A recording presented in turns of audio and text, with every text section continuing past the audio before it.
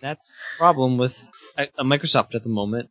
It just doesn't have any games. Like exclusive, new, fun games, you know? Yeah. And I still enjoy my Xbox. I like playing games on it, but I think I'm in the minority. I do too. I mean, that's my go-to system, but yeah, I've been playing Mass Effect on it and everything. I don't know. I don't see why. Where's the hate? Why the hate? Well, look at how many great PlayStation games came out at the beginning of the year. And then what does the Xbox have that's exclusive to it? Halo Wars. 2. That's it. And that's a pretty niche title. I mean, a lot of the PlayStation titles were niche, but that's pretty niche. And, yeah. Matt is wrong about games. We need to have a gaming night or gaming day soon with Humphrey. We do. Yeah, I was thinking what we could play. Maybe Street Fighter 4. We haven't played that in a while. Yeah. Or we still need to try. Yeah, we got to try. Tried to try. Alright. I don't know. Do you still have Uncharted 4? Did you ever play that? I'm not sure if I have it. I was working my way through the first 3 and I got to the second one and got distracted. So I'm not sure if I ever bought the 4th one.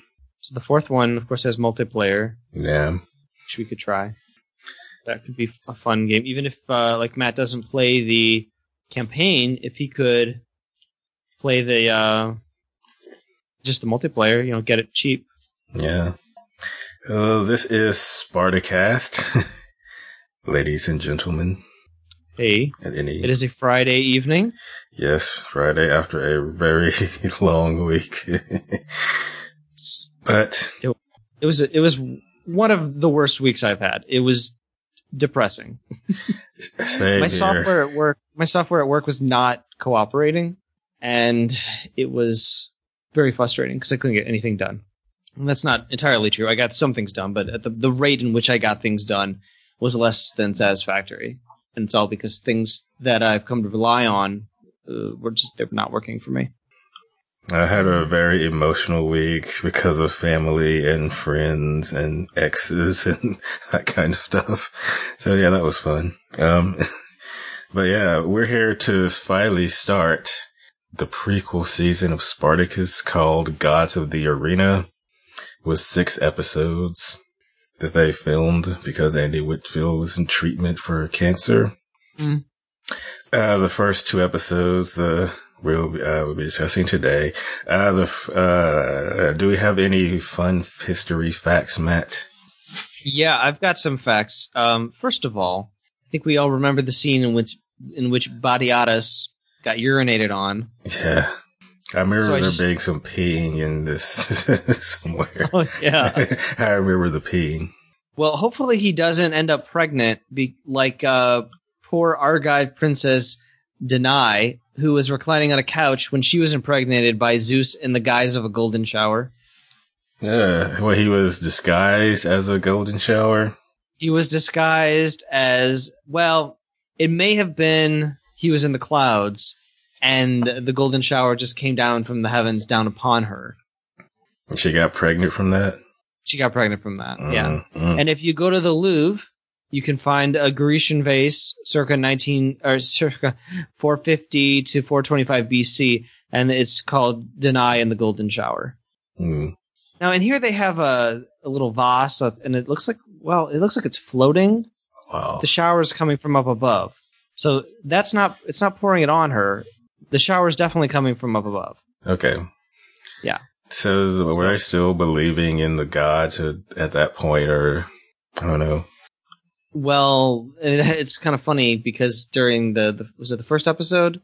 They were making jokes about the gods and maybe Aphrodite. I can't remember which god they referenced. Well, that's a Greek god, and this is Rome. So Venus. Venus. Were they talking about Venus?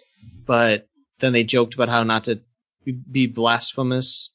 So I don't know. I mean, they could just be like, atheists. Like they reference gods, but they don't really believe. Yeah. At this point, I don't know. I'm sure there are some that do and some that don't. I'm just curious if our characters do. Are they religious? Well, maybe, because Lucretia did that ceremony. They were trying to get pregnant in the first season. Maybe they just believe in it when they want something. Maybe they're just doing that for good luck or something. That's pretty modern. Yeah. Just when it's convenient. Yeah. And then I started to research virginity in ancient Rome, because some of the characters at the beginning, they talked about their, not bruising their petals.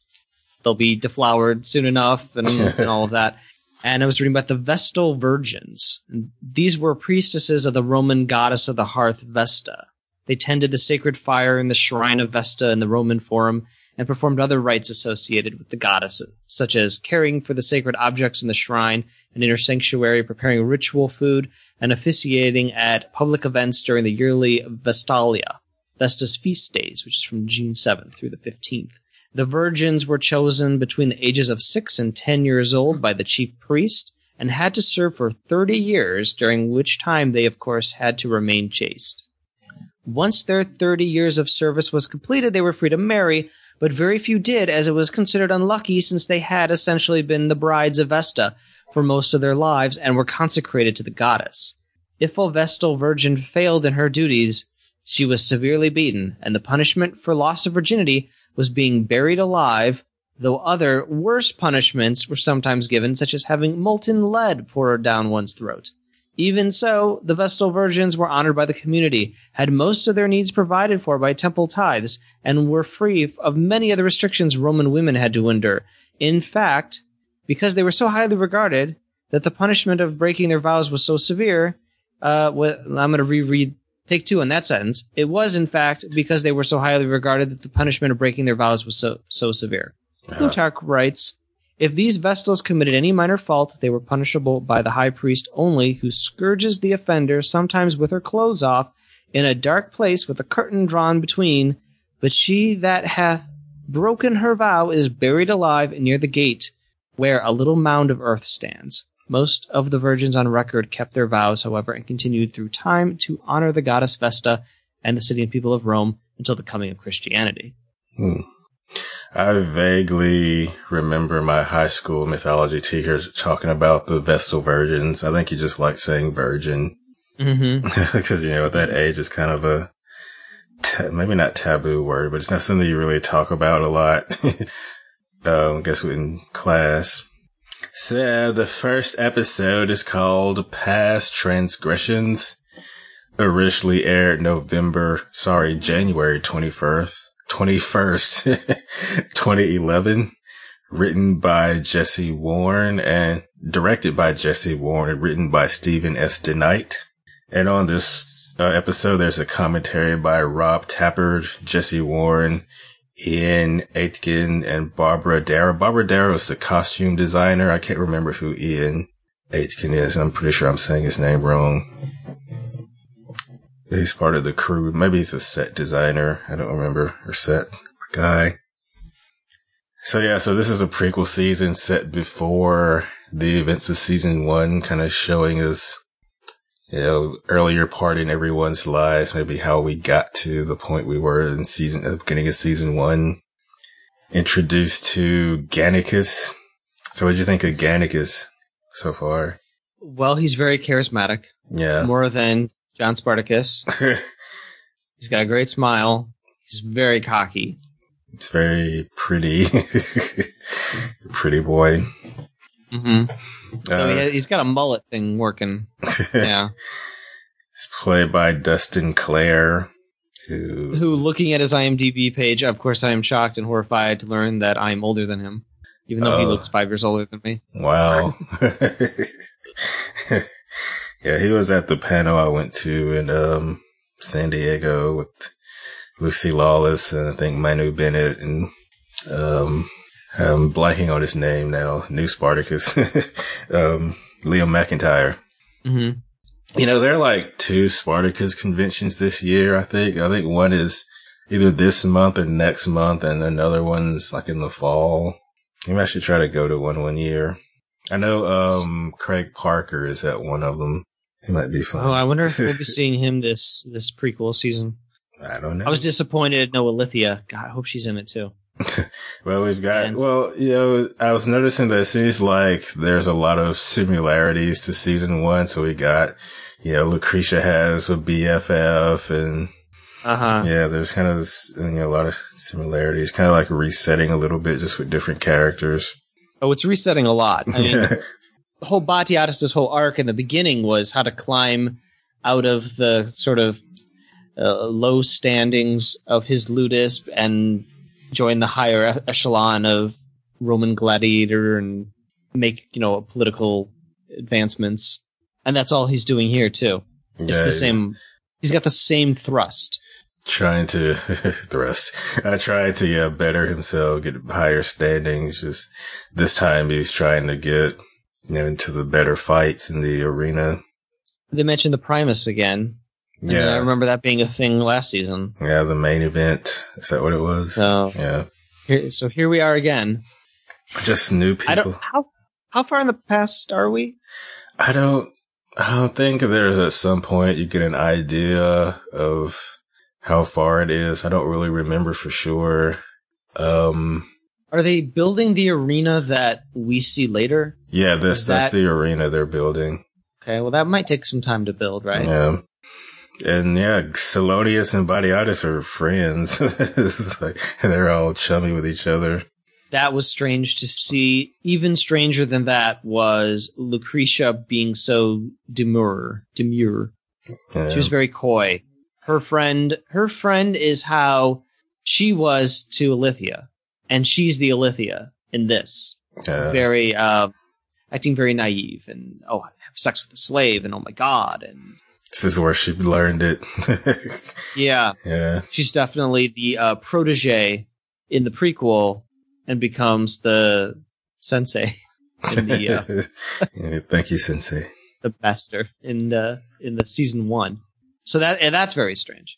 And wow, Lucy Lawless is great. Yeah.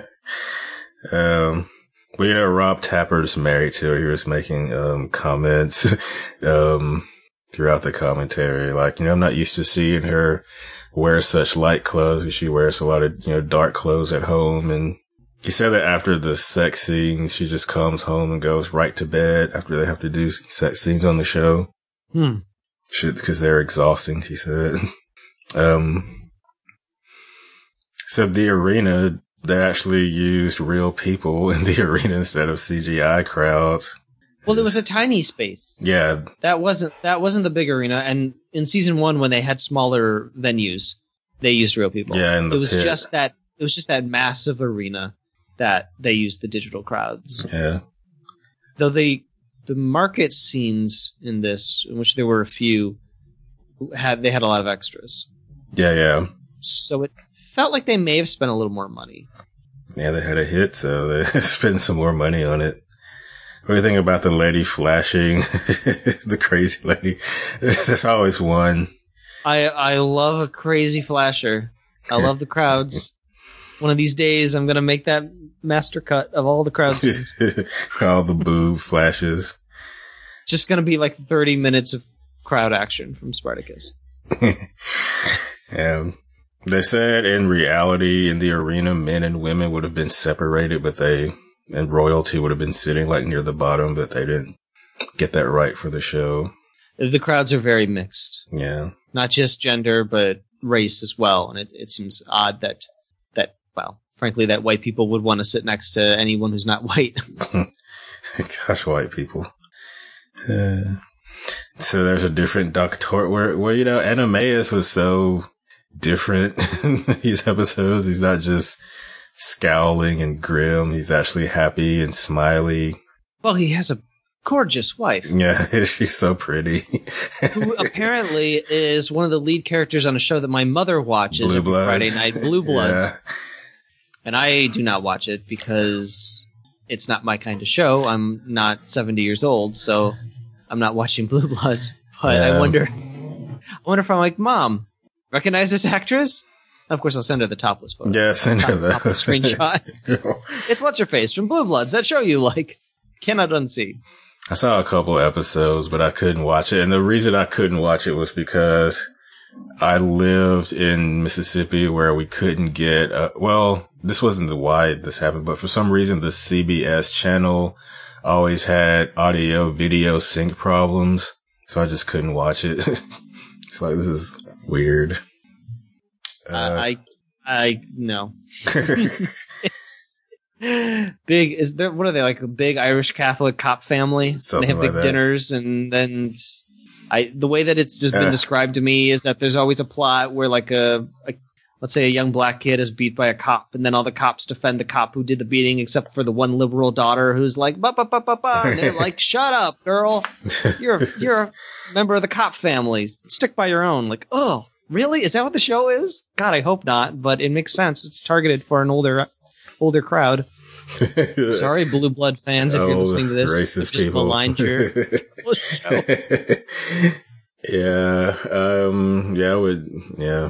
I don't know why I think I was watching because some people I knew, friends were watching it, but I couldn't keep up with it because the audio video were out of sync and it was throwing me off.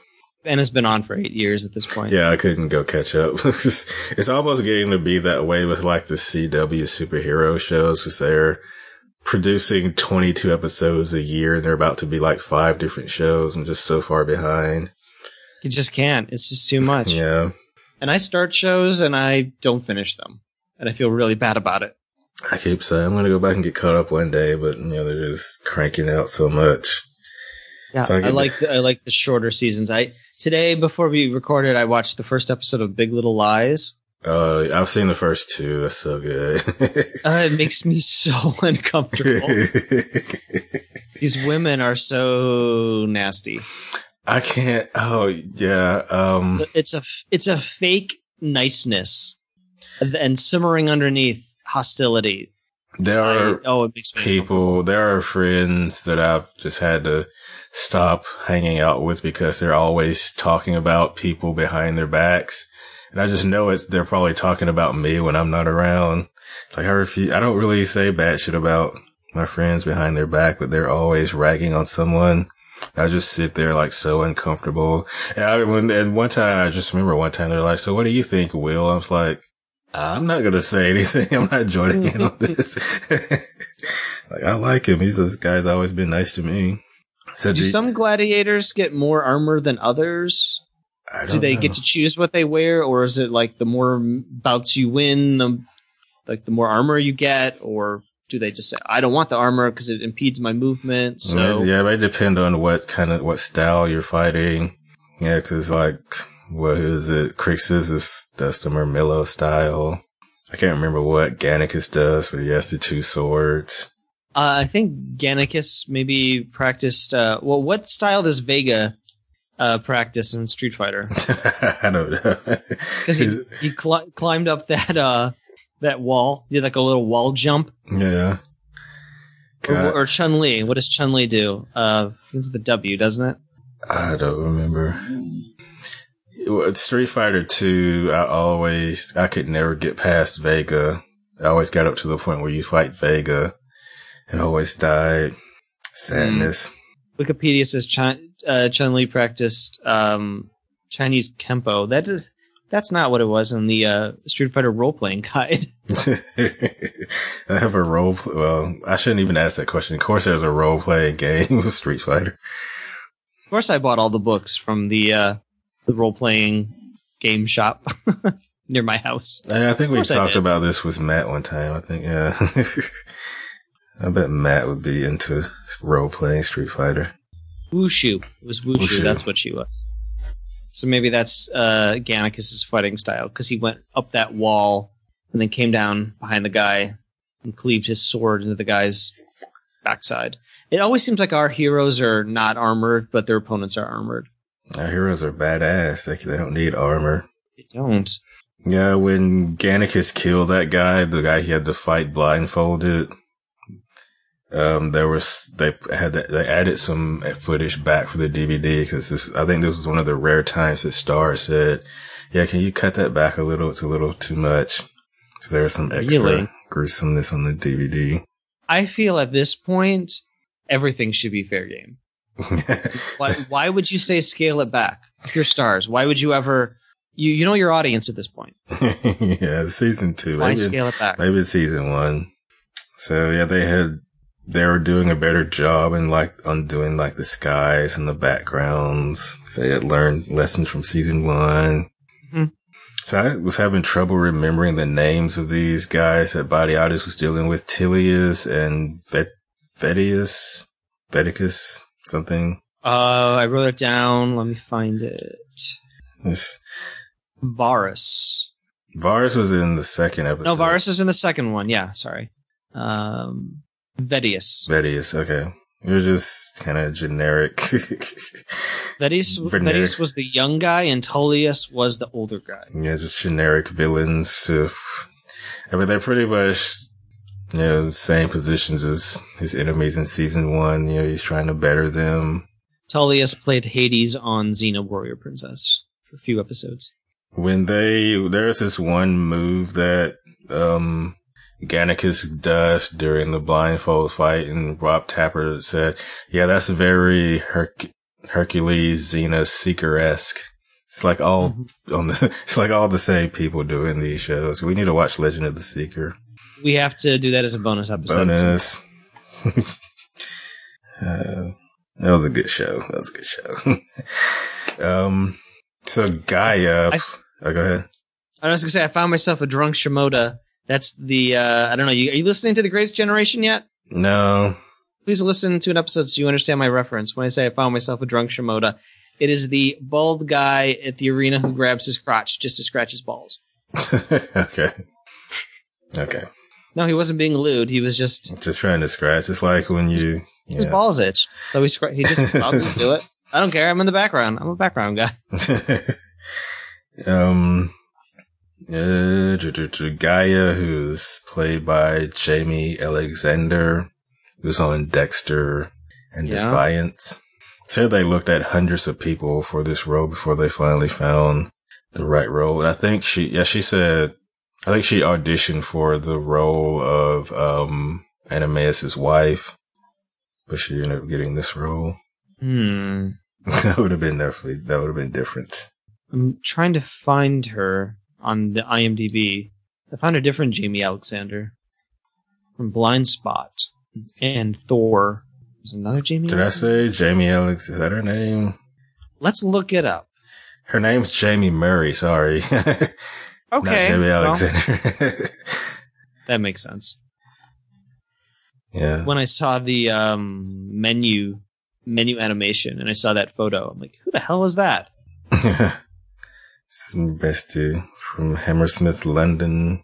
That's another. Oh yeah, she was on Warehouse 13. That's another show I need to get caught up on. Once Upon a Time. I'm a few seasons behind on that. I liked her well enough. Yeah. Gaia. I'm predicting a bad end for her though. Yeah, it's just being a bad influence. Melita is so many new characters. Melita is Animeus' wife. She's predicting a bad end for her also. She's friends with... If they're not around in season 1. Yeah, something must have happened. Something must have happened. But the Gannicus and Animeus and her all seem to be friends and friendly with each other. We see younger Asher. Who was Syrian? Did we know that he was Syrian? I don't think so. It was quite strange to see him be friendly with Crixus and be at a higher station than Crixus, sort of offering him advice, and they can't stand each other in the season 1. So again, something must happen, and I'm very curious to find out, what happens. Yeah, they say that the guy who plays Crixus got in like really good shape because he thought he was going to be, had in his head he was going to be like a great fighter in this season, but like, no, you're still going to be the conniving kind of guy that you always are. Wait, Crixus or Asher? Asher. I said Crixus. I thought he looked like he was in really good shape. Yeah, he is. He got in shape thinking he was going to be, I guess, doing more fighting. Oh, but at the time, did he think that he was going to be fighting in season 2 or in the miniseries prequel? Oh, I mean, I don't know how much fighting he actually does, but I guess he had in mind in his head he was going to be it was going to be one way, but it's going to be, I mean, it just kind of spoils stuff. I don't think he does a lot of, like gladiatorial fights, like, well, at some point he gets injured. Yeah. So, One of those guys, one of those other Syrians was named Dagon, and I don't think I got the other guy's name. Well, the guy who gets killed is See, these names are hard, people. Indus. Okay, yeah, Oh, Barca. You see Barca? Just priceless. Yeah, I don't like Barca. Yeah, I know. He's too tall, and the dreads makes me think of like Predator. He looks alien to me. I don't know. He does have an odd look about him. He got beat up a little bit. Oh, Tilius, the guy that plays Tilius is on Ash vs. Evil Dead now. Or he's been in some episodes as the sheriff. So they go to the bathroom.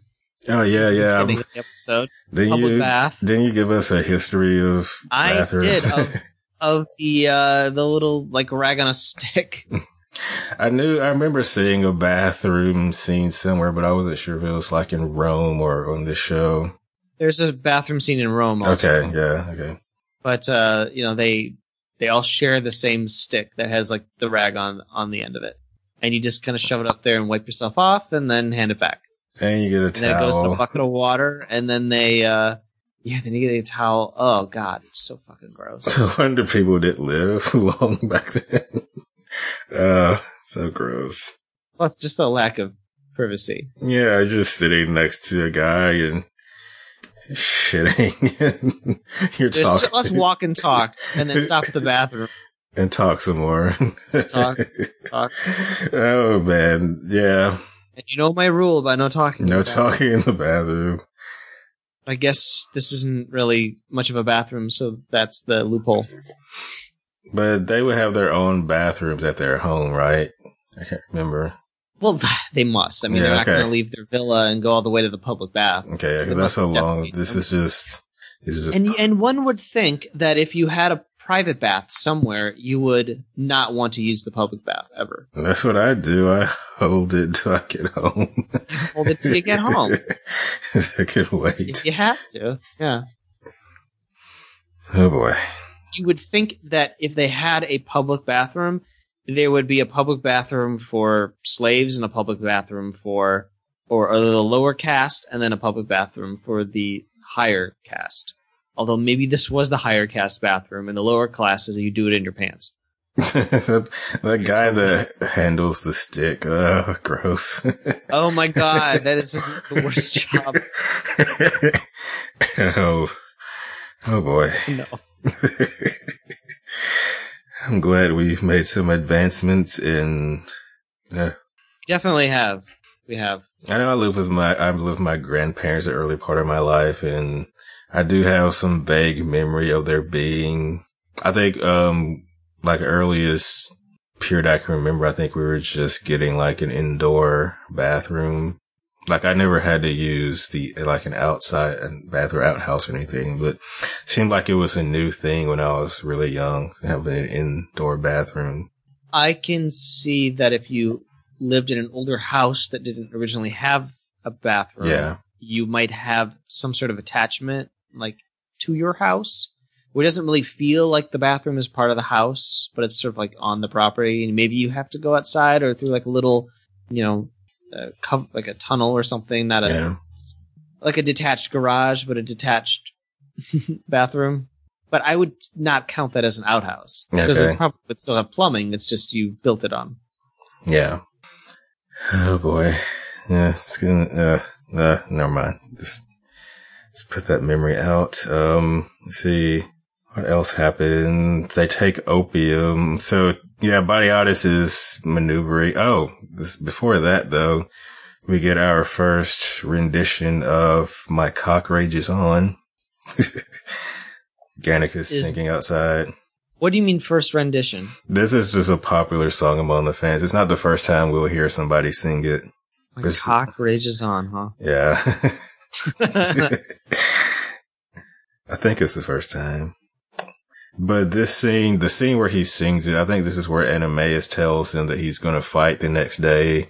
And Gannicus said it should have been you, and Emmaus. I think that this was the audition scene for the role of Gannicus.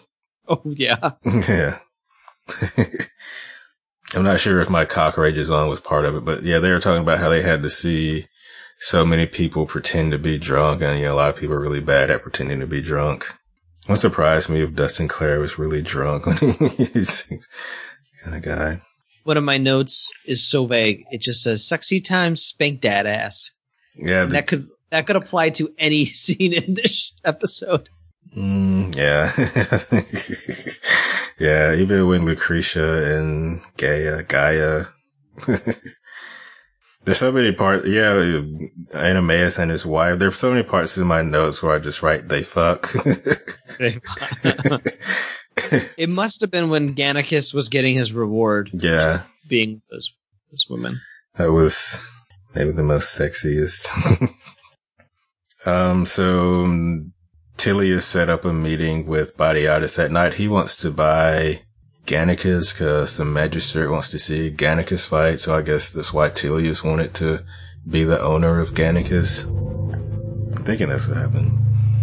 But, Batiatus says no, gets blindfolded and beat up. Well, it was interesting the way they were doing these two scenes together, Lucretia and Gaia doing their drugged out thing and Batiatus getting beat up and peed on. Now, in addition to being humiliated, would the urine sting in open wounds like that?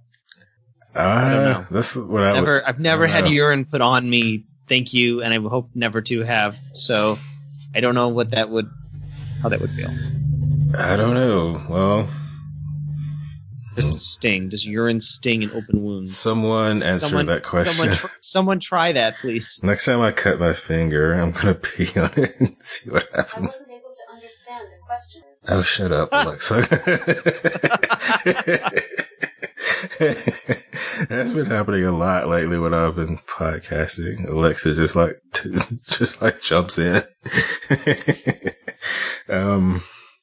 Alexa, does urine sting in open wounds? I wasn't able to understand the question. Never mind. What are you good for? You don't know anything. Does that thing do anything? What, Alexa? Yeah. Yeah, she gives me news updates. She's my alarm. If I had it connected up to like the lights and the thermostat, she could, control those, but I don't yet. Huh. Plays music, reads books to me. Tucks you in bed. Yeah. Huh. Let's talk a little bit more about that fight. Okay. I'm talking about the blindfold okay. fight. First of all, even if the guy wasn't blindfolded, is it blindfolded or blindfeld? I think it's blindfolded. At least that's what I say. Even if he didn't have the blindfold, I would not want to be a spectator standing so close to them. Yeah. I mean, I wouldn't want to be a spectator at all to such a thing because it's awful. But to be standing so close, I mean, you got to figure that they're going to spill out into the crowd and that they're going to, I mean, it's cable TV shows. You got to expect that you're going to get, someone's going to get their arm chopped off or something's going to go awry. If you're on cable TV, don't stand so close. Don't stand so close. That's the tagline of Spartacus. Don't stand so close. Exactly. So Gannicus said that he heard the guy. I don't know. How? He's Daredevil, basically. Some of the maneuvers were super lucky. Yeah. There were the occasional thing where you could see that he was feeling for an arm and, okay, I found the arm. Let me kind of go along the blade a little bit. Like you could see that he's feeling for and sensing motion and movement and so that he can make, decisions during the fight. But then there were other times where it was like, if he had gone the other way, he would have been dead. So he was extremely lucky. Yeah. And of course, I think he would have appreciated if everyone had been very quiet, so he could have heard. He's like, shh. I'm trying to hear. Yeah. Yeah, it was pretty thrilling. I mean, of course, I know that he's going to survive, so it does lessen the suspense. But it was it was a good fight, and it was very gory at the end. I think they said this was the first fight that Dustin Clare filmed as Gannicus. So yeah, once he saw how everything went together, he was really excited. Crixus basically set himself up to be bought by, he was carrying stones before, but he set himself up to become a gladiator, to be noticed by Batiatus. Really? I missed that. Yeah, when he was telling Asher that, he wanted to go for glory and all that jazz. So at the end, Batiatus meets with Tullius and Vettius, and they put a bag over his head, and they beat him. He looks like he was voluntarily removed from a United flight. Oh, too soon. Then there's some topical humor for you folks. And then Tullius pisses on Batiatus's face. Of course, Batiatus is a horrible person, so I don't mind this. This is fine. Yeah. Just a look of shock on his face when his man got stabbed. Like, oh yeah, Proto Asher, the very derpy looking guy. It's his throat slashed. Yeah. Yeah. What? It's like this. I didn't know this was going to happen. Anything else interesting happened in this episode? No, I think the second episode had more going on. Okay. Yeah, so they did a new title sequence. I guess the editing staff was really excited to do the title sequence, and that shot of Batiatus yelling at the end, they shot that to match Andy Whitfield yelling at the end of the season 1 credits. Oh, that's cool. All the idiot quotes. I dropped the bomb on quotes. I usually do that though. There was one thing that I was going to write down, but it's like, there was a Jupiter's. There was a Jupiter's cock in this episode. Melita. Okay. Yeah, Melita says, soon enough your flowers will be plucked. Hastening the moment will only result in the bruising of the petals. So pretty. Such flowery language. Flowery. I can't say it. Vettius says, words fall from your mouth as shit from ass. No. Is this one of my notes or is this a quote? Blindfold? What the fuck? I think that's one of your notes. I think someone actually said that. Okay. Oh.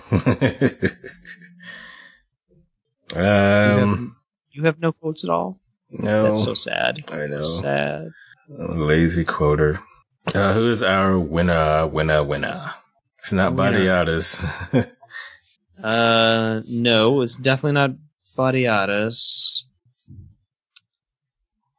I have a theory that Gaia, if that is how you pronounce her name, that she is not the wealthy widow that she claims she is. I have a feeling that she is penniless. Broke. And she is just trying to advance her station and basically have a roof over her head. I was tempted to say that she won because she gets to stay at the Ludus. Or maybe Gannicus, he got some nice rewards and some wine, some women.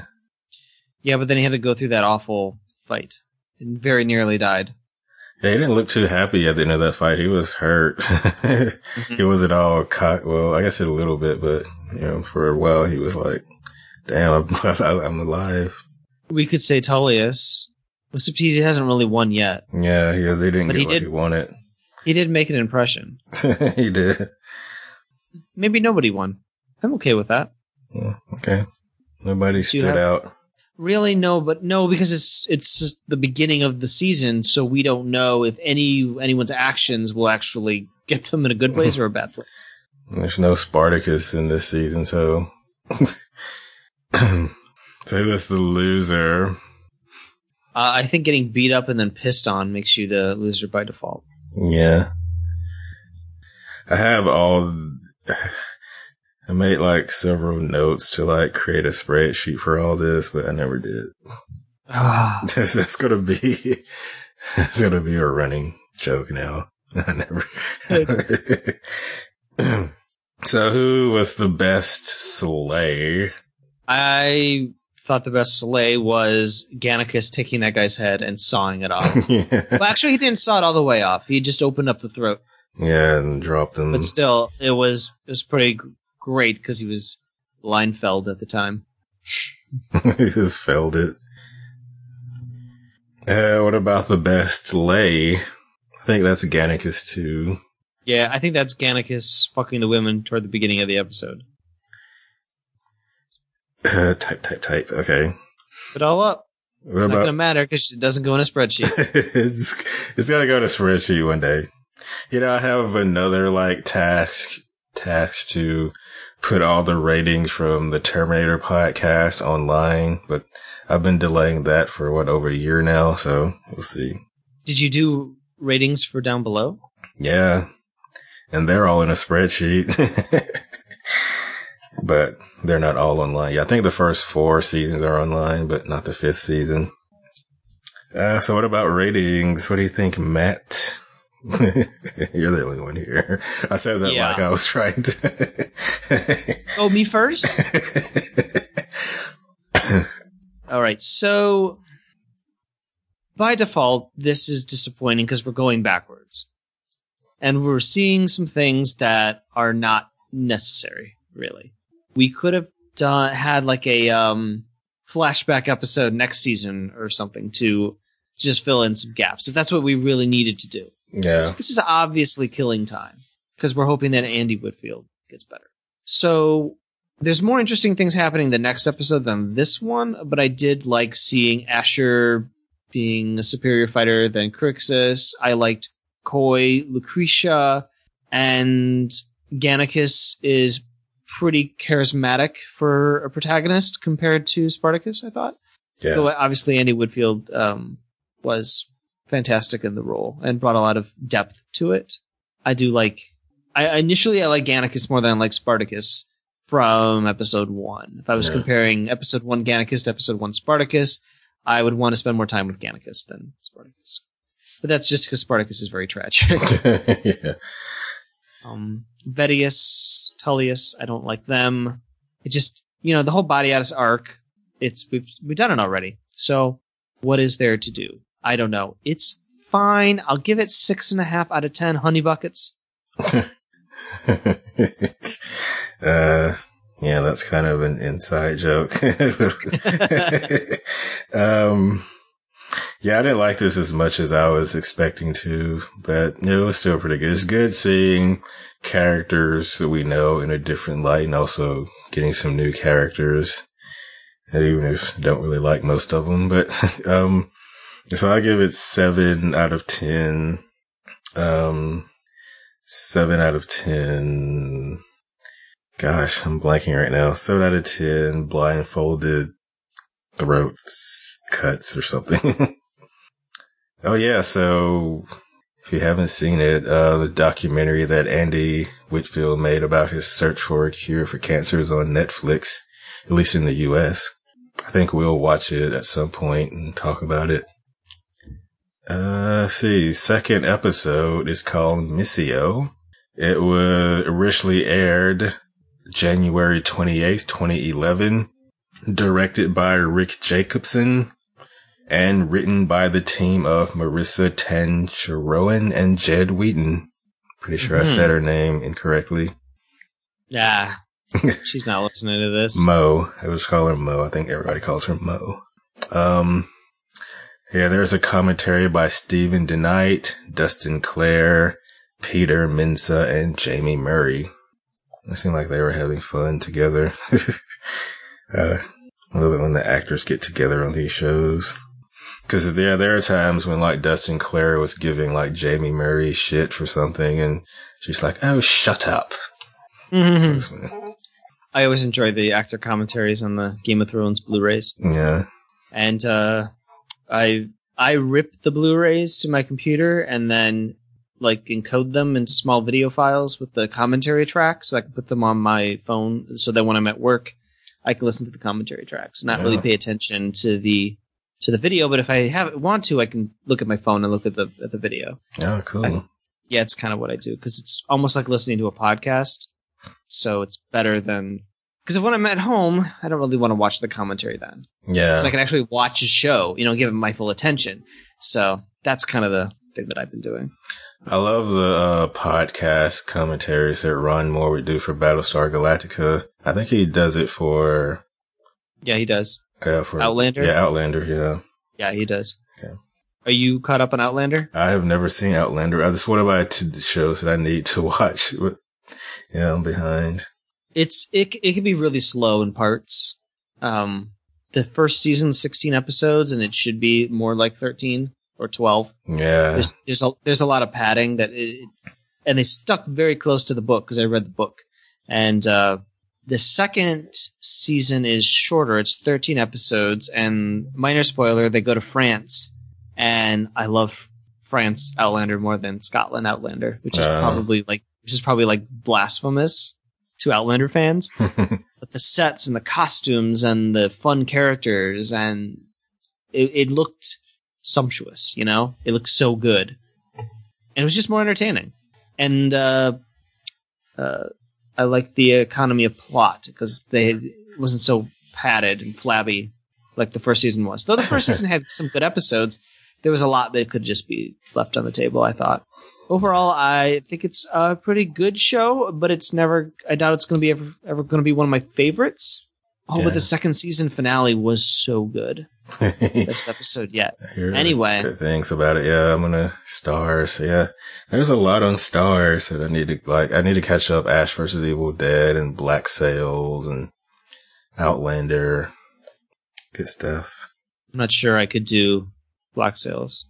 Oh, what's coming in a few weeks? American Gods. I'm so looking forward to that. I don't have much interest in that. Well, I love the books. If it's as good as the books. But I'm rereading the book now, and there's this, I think I remember now, like from when I first read the book, like the whole middle section is like a little slow. The beginning's really good. The ending's good, but there's some section in the middle where it's like, I'm just ready for season 3 of The Leftovers. Yes. In 2 days. Yeah. So I don't have HBO, so I have to rely on my Uncle Nefarious to get copies.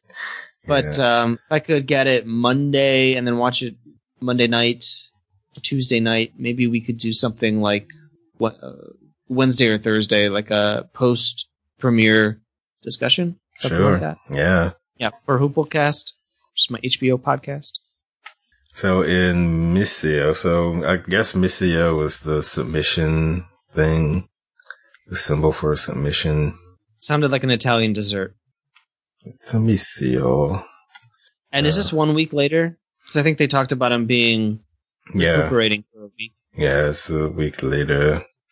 Apparently he even had a bruise on his ass, but I didn't notice it. Oh, no, what does that mean? That was just that he got, I don't think it means that. It's not yeah. Speaking of that, that scene with skipping away to the end, that scene with Gannicus and Varys, where they kind of make you think that something, Varys is going to be made, Gannicus is going to be made to please Varys. And he's like, no. And you know who Varys reminds me of? Jared from Silicon Valley. Yeah, I think I was thinking that too. I was thinking the guy from The Office, but yeah, it's the same guy. Yeah, The Office. Yeah, same guy. Actor's name is Zach Woods. Yeah. Here I wrote my prediction. I wrote prediction. Guy is not a rich widow. She's a bankrupt freeloader. She's scheming. What are you doing, Reese? Okay. So yeah, Tilius and you were talking about Crixus, the actor Manu Bennett, like bulking up or thinking was that what you were saying? No, that was Asher. Oh no, yeah, that was Asher. Yeah, because Crixus looks flabbier. He looks out of shape. Yeah, but his mouth was agape like the whole episode. He's came across like a mouth breather. He's wearing that wig the whole time. Wig. He looked very much like a Neanderthal. Did see, Navia, and I think Diona was Gaia's handmaiden. Or maybe not, I don't know. So Crixus is learning. This is he actually lands a blow against Asher and Animaeus in their training. Yeah, this whole storyline about how Animaeus wants to get back into the arena because it's been a year since he fought Theocles. It's kind of like how Asher wanted to get back into the arena in season 1. Yeah, that feels familiar. Yeah, they made fun of Silonius' eyeliner in the commentary. I probably wouldn't have noticed if they hadn't pointed it out. And yeah, Batiatus is mad about how he was treated, and that one guy submits when they're sparring. Yeah, he has the right to be mad, but he took it out. Oh, he took it out on that one guy who submitted and sent him to the mines. Which was well, then he didn't end up doing that. Yeah. So maybe he wished he had, because that was Indus, right? Yeah, I think was that Indus? I think it was. That was the guy who, was almost killed Tilius. But I think he was set up to die from the beginning, right? I think that was the plan from the beginning for Asher to kill him, because he was the one who lured Tilius into that place, and since he saw you, he have to kill you. That makes sense, yes. I mean, the alternative would have been to, they could have then put him in the mines, couldn't they? Yeah. They didn't have to kill him. Because they have trusted him. Probably could have sold him to someone else. To a Syrian guy. Someone in another, country. Yeah. So that he would be far away and unable to testify. They said then they would have gotten more money for him. Yeah. Maybe not much, but better than nothing, right? Yeah. We're talking about people like they're we're no better than the ancient Romans. Oh. We're a little better. I thought I learned something from this show. Apparently the mines were like the worst place you could be sent as a slave. No doubt. Underground. I doubt they have state-of-the-art air filtration. Even mines today are dangerous. Yeah. Gosh, man.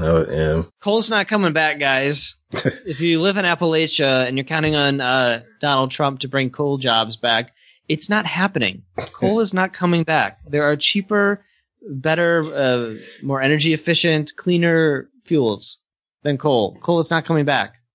Wake up. Man. You know what made me mad, though? It's Barca and his guy are like playing with a bird. I'm like, oh, this about Pietro. That must be Barca's thing. Yeah. He meets a guy and shows him the birds. Gives him a bird. Yeah. Barca, gosh.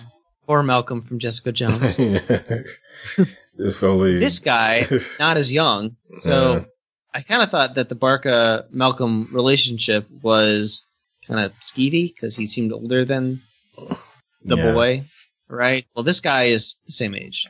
And I looked up the actor who plays the boyfriend, Octus. He's been on like 400 episodes of Neighbours, the Australian soap opera. Yeah.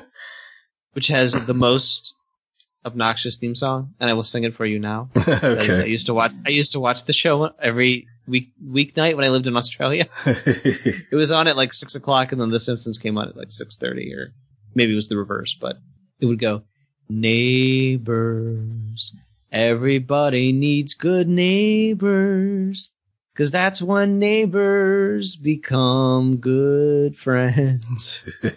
Something like that. Sorry about the melody. I don't really remember it that well. But awesome. That's basically the lyrics. That's when neighbors become good friends. Ugh. I don't. I try to speak to my neighbors as little as possible. Oh, absolutely. No, actually, I do try to speak to, I used to try to speak to one neighbor, and he would just act like I wasn't there, like I didn't say anything.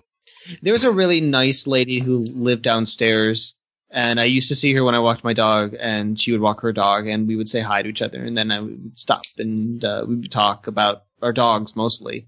And haven't seen her in a long time. I don't know if she moved out. It's possible that she did, but, because I don't have my dog anymore. He passed away. I'm not out outside around the property like I was before. So I don't see people.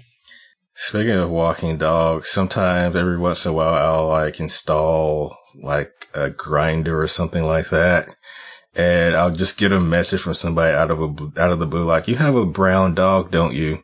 I'm like, yeah. And then for a second, it kind of freaks me out, but nothing. Like, it's just innocent. People just probably see me walking around and then they recognize my face on the app. Like, oh, that's the guy with the little brown dog. So I've had people at work, like there's a lady at work on the elevator said, yeah, you live over in this neighborhood. You have a little brown dog, don't you? I'm like, yeah, that's me. But anyway, it's just freaky getting recognized on Grindr.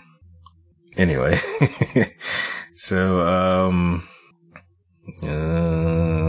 there's this tension between Doctore and we don't ever find out this Doctore's name, but between but do you know who the actor is? Because I looked him up.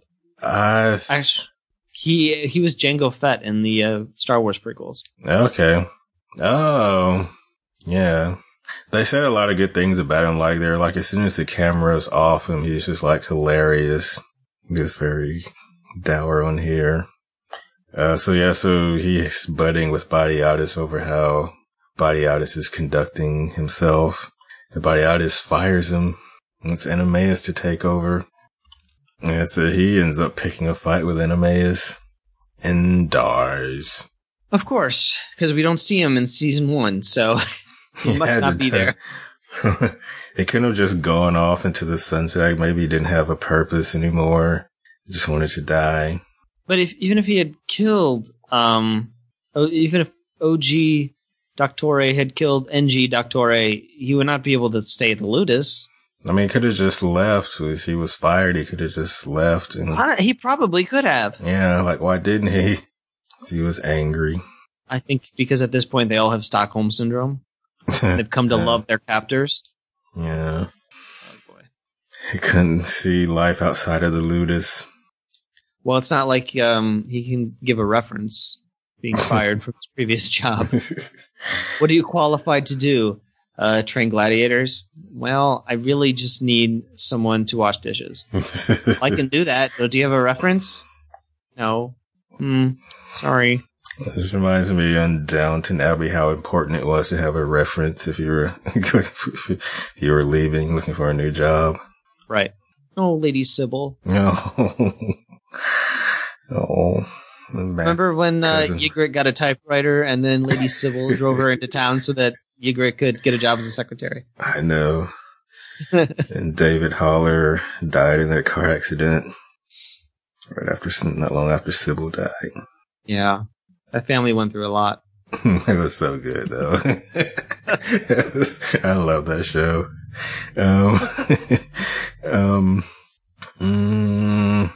I wrote something about jacking off. Oh, that was Varys. You mean Jared? Yeah, Jared. He has all this bromance stuff between Enemeus and Gannicus, and then Gannicus is forced to have sex with Enemeus' wife, Melina. And at least he is disgusted by the prospect. He doesn't want to do it. He doesn't want to rape this woman, which is what it is. They didn't he's a good guy. Yeah, but as debauched as he could be, he doesn't want to have sex with someone who's unwilling. At least not his friend's wife. Yeah, but at the end, I think they kind of started to get into it. She reached up and grabbed him, and I wonder if this is the beginning of some sort of illicit affair because they have some sort of hidden feelings for each other, or was she trying to just kind of tell him, kind of alleviate some of his guilt, kind of like, all right, I'm just gonna get into this. Don't feel so bad. I'm not gonna, because looking up at him cringing is not gonna make anyone feel better. So maybe she's just like, I'm gonna close my eyes, pretend it's my husband or something. Once again, they interweave sex with a fight with Enemeus and Doctore. Well, they always do that. Yeah. This is when I wrote R.I.P. Volcano Face. Because I was talking about OG Doctore. He had lots of crags on his face. It's not going to be a model. after this. No. There's some cool stuff when Animaeus was talking about the past heroes of his father and grandfather. Wish I could see more about some of those guys. Yeah, I almost wrote their names down to see if they were real gladiators, but then I just couldn't be bothered. Yeah, we were just going to say they're not. That's the prequel to the prequel. Okay, so Jared comes into town on, in his little, whatever the fuck they call it, and is met by who? Oh, Indus. Because have they killed? Well, Indus met Vedius. Vedius. And... Okay, so they met Vedius, lured him down the dark alley, because he didn't know he was on a television show. Yeah. He attacks Vedius, nearly kills him, then is stopped by Asher, yeah. And Asher kills Indus. Right. Saying, we saw your face. Too bad. Yeah, because I think that wasn't the Vedius... plan. We're going to leave him alive. Why not kill him? I don't understand. Why not kill Vedius? I don't know. Maybe that was too much. I maybe just wanted to get revenge. Maybe just, an eye for an eye. You beat me up, I beat you up. But it was Tilius who, I don't know. And then they pissed on Vedius' face. But maybe they just had to get Vedius out of the way so they could work their scheme on Varus. But they could have just killed Vedius. Yeah. I don't think anyone would go that he would care he was dead. Tilius might. Tilius might? He's using him to... But now you've just left to leave Vedius alive. It's just going to anger him more. I just don't see the point of that. But Jared arrives, and Jared doesn't see his, Vedius, so they take him to the Ludus, Gaia and Lucretia, and they ply him with alcohol and opium too. Did they say? I think so. He said he liked a certain kind of opium or something like that. I don't know. Oh, there was also a staged battle between Crixus and Gannicus. Yeah. And Crixus lost. He put up a fight, though. Oh, it was a good fight. And this is when, after this is when Jared looks like he might be raping Gannicus or allowing or forcing Gannicus to have sex with him or fondle him. Well, he did fondle him. Yeah, they're saying on the commentary that the actor that plays Jared didn't know that, when they go in close, that he didn't have to, grab his cock, grab his dick. So, but they didn't want to, tell him because they didn't want to, throw him off of his game. Mm. So they just kind of got groped for a few hours. Right. So I liked that Gaia was, at first it looked like she was blowing the whole plan out of the water. The way that she was distracting him at the gladiator bout. Because Batiatus wanted him to watch my gladiators so that you pick one of them for the Primus, that you become my sponsor. Yeah. But Gaia distracted him, and it looked like she was just going to sink the whole thing. But then she says, look, I know this guy better than you do. He doesn't really care about the gladiators. What he cares about is the drink, food, the opium, the sex, his lusts for life. Yeah. And she was right. But I wonder at some point, is she going to overplay her hand? Because right now, her interests seem to line up with the Batiatus and Lucretia's. Yeah. But she might maneuver Varus for her own purposes away from all this gladiator nonsense. And at that point, they think they might kill her. Varus isn't in season 1 either. I wonder if he's going to live. Maybe not, but because he comes from a different place, yeah, he could go back to that place. And maybe he takes Gaia with him. We'll see. Yeah, we will. I thought that a pop ballad was going to play at the end of the episode. Yeah, the music was really weird for this show at the end. I thought, ooh, are we going to get a song by official songstress of Spartacast, Natalie Merchant? Yeah, I was listening. I was waiting for that. Yeah, so yeah. So my last note is that I thought it was just gross how Doctore had to ask Batiatus permission to see his own wife, even though it was not their time, like their officially sanctioned time. I like to see my wife and tell her that I'm now the Doctore. That's gross. She was in the background. To your own wife. Yeah, she was in the background putting her dress back on when he said that. Yeah, Jimmy Murray said she was kind of glad not to get the part of Melita because, like, her and Navy are, like, always in the background, like, almost every scene, just standing back there. Well, it's more fun to be Gaia. Yeah. What else? Oh, the Syrians for their work against Vedi. I can't remember his name. They got the mark even though they hadn't been tested, and that's kind of what pissed off. That was kind of, I think, the last straw with Doctore. So, yeah, I guess Asher was never, he didn't pass the stupid test. Yeah, it's kind of like how Badiata said he passed my test. Yeah.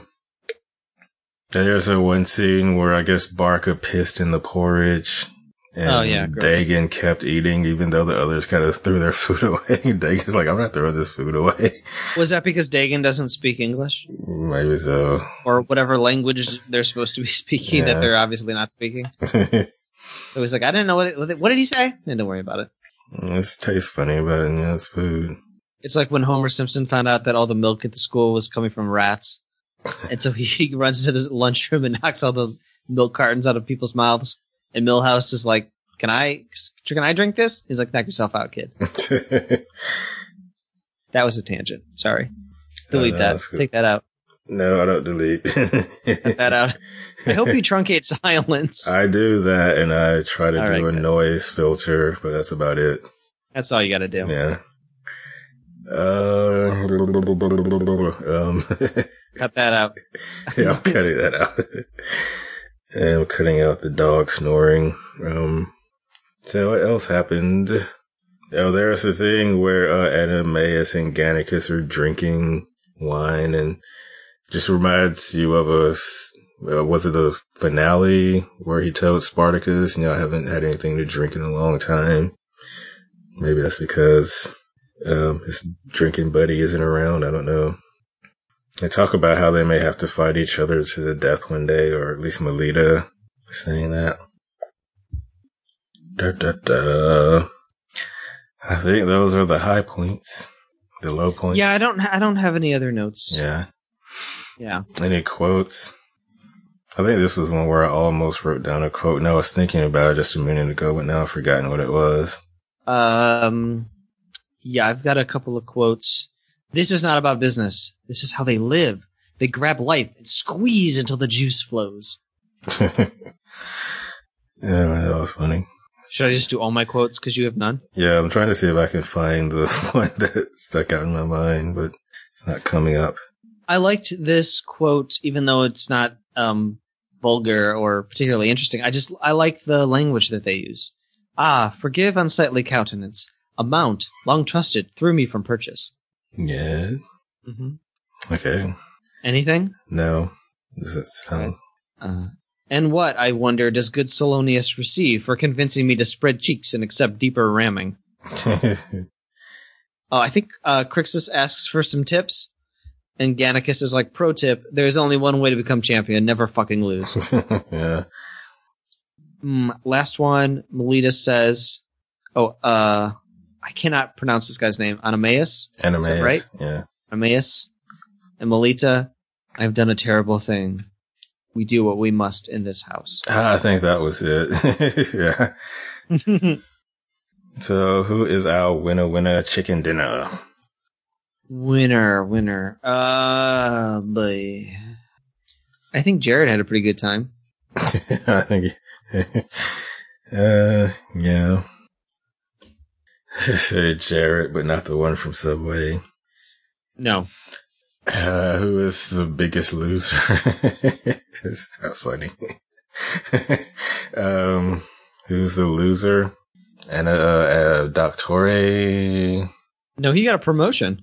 Well, the old Doctore, the one who died. Oh. He's not my Doctore. Not my president. Not my Doctore. Fake news. I'm trying to think who else. I will say Melita. Melita, or because she was just minding her own business, tending to her masters. And this guy's and they made her yeah. her husband's friend have sex with her in front of other people. Gross. Super gross. Some other people saw that and gonna start talking probably. And at least Batiatus and Lucretia feel disgusted by this. Yeah. But do they feel disgusted because, hey, that's a human being, like you're forcing them to do something gross? Or are they disgusted because, hey, that's our property? I don't know. Lucretia seemed a little bit kind of, she seemed friendly with Melita. She was saying nice stuff about Animaeus to her friends. Maybe maybe she felt disgusted because, this is a person. You gotta feel something, don't you, for the people who wait on you hand and foot? Like, even if you think like, oh, it's just kind of like their job. Like, they don't get to leave the house and they have to do what I tell them to do, and I don't pay them and they can never leave. But then there are other times, I still like them, and I don't want bad things to happen to them. But then there are other times where they're like, well, this is just a slave. Like, I don't fucking care. Well, he was kind of upset when Varro died, but I think that may have been more of a property thing, a lost property. Well, I think it's the difference between a house slave and a field slave. Yeah. The people who are closest to you are beneath you, but they're still higher than the people who are out of your sight, who do more manual things, who get in the dirt and sweat and smell. You think they really are no better than animals. Yeah. Whereas this person is not as good as me, obviously, but she's clean and smells good. So she has more value. It's awful any way you look at it.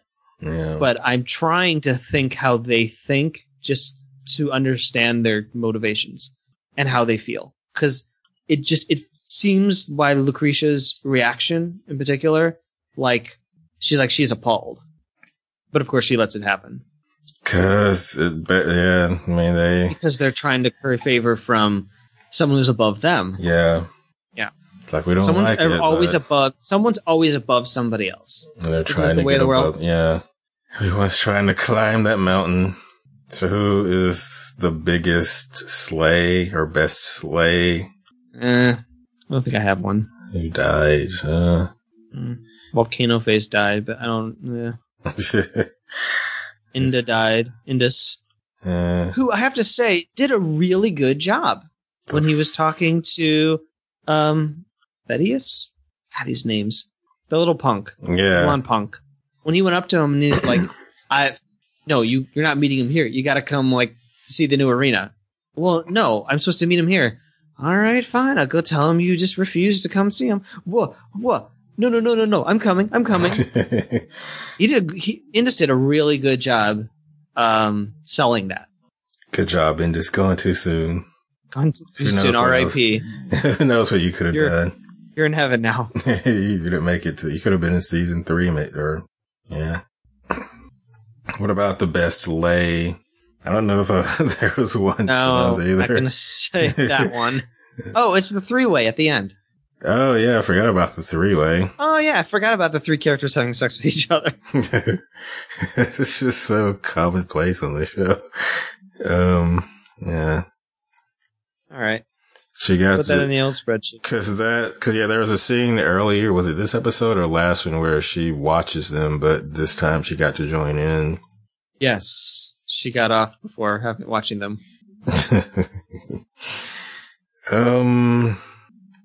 So ratings. This was better than the previous one because of the unfortunate ending. I felt really bad for Melita and Gannicus, the Doctore, though he doesn't know what his wife has done. Yeah. I hope he's not, he doesn't react in a bad way. I hope he doesn't blame his wife or blame his friend, that he just accepts, they had no choice. There was no option not to. So I hope he doesn't harbor any grudges. My concern is that they end up having an affair, or that it kindled some sort of hidden feeling. Yeah. I hope, or that maybe they don't have a romantic relationship, but maybe they act in such a way that it jeopardizes all of them, or they share secrets, or maybe Melita drifts apart from her husband, and that's destructive. I'm not predicting great things. Let's just say. She's not in season 1, so something has to happen. So this was better. I'm going to give it 7.5 out of 10 mouth-breathing Cro-Magnons, because Crixus never shut his fucking mouth. How about you? Yeah, I thought it was better too. Yeah, the ending and all, yeah, that was better too. Maybe I was expecting it to be better because I saw that the Whedons wrote the episode. But yeah, I like the stuff with Gaia, all their scheme that they hatched with Varys. So it was a good episode. I'll give it 7.5 out of 10. Three ways. Mm-hmm. I wrote your name down. It's Gaia. Sorry. Let's see. We didn't have any feedback last night, but let me check very quickly.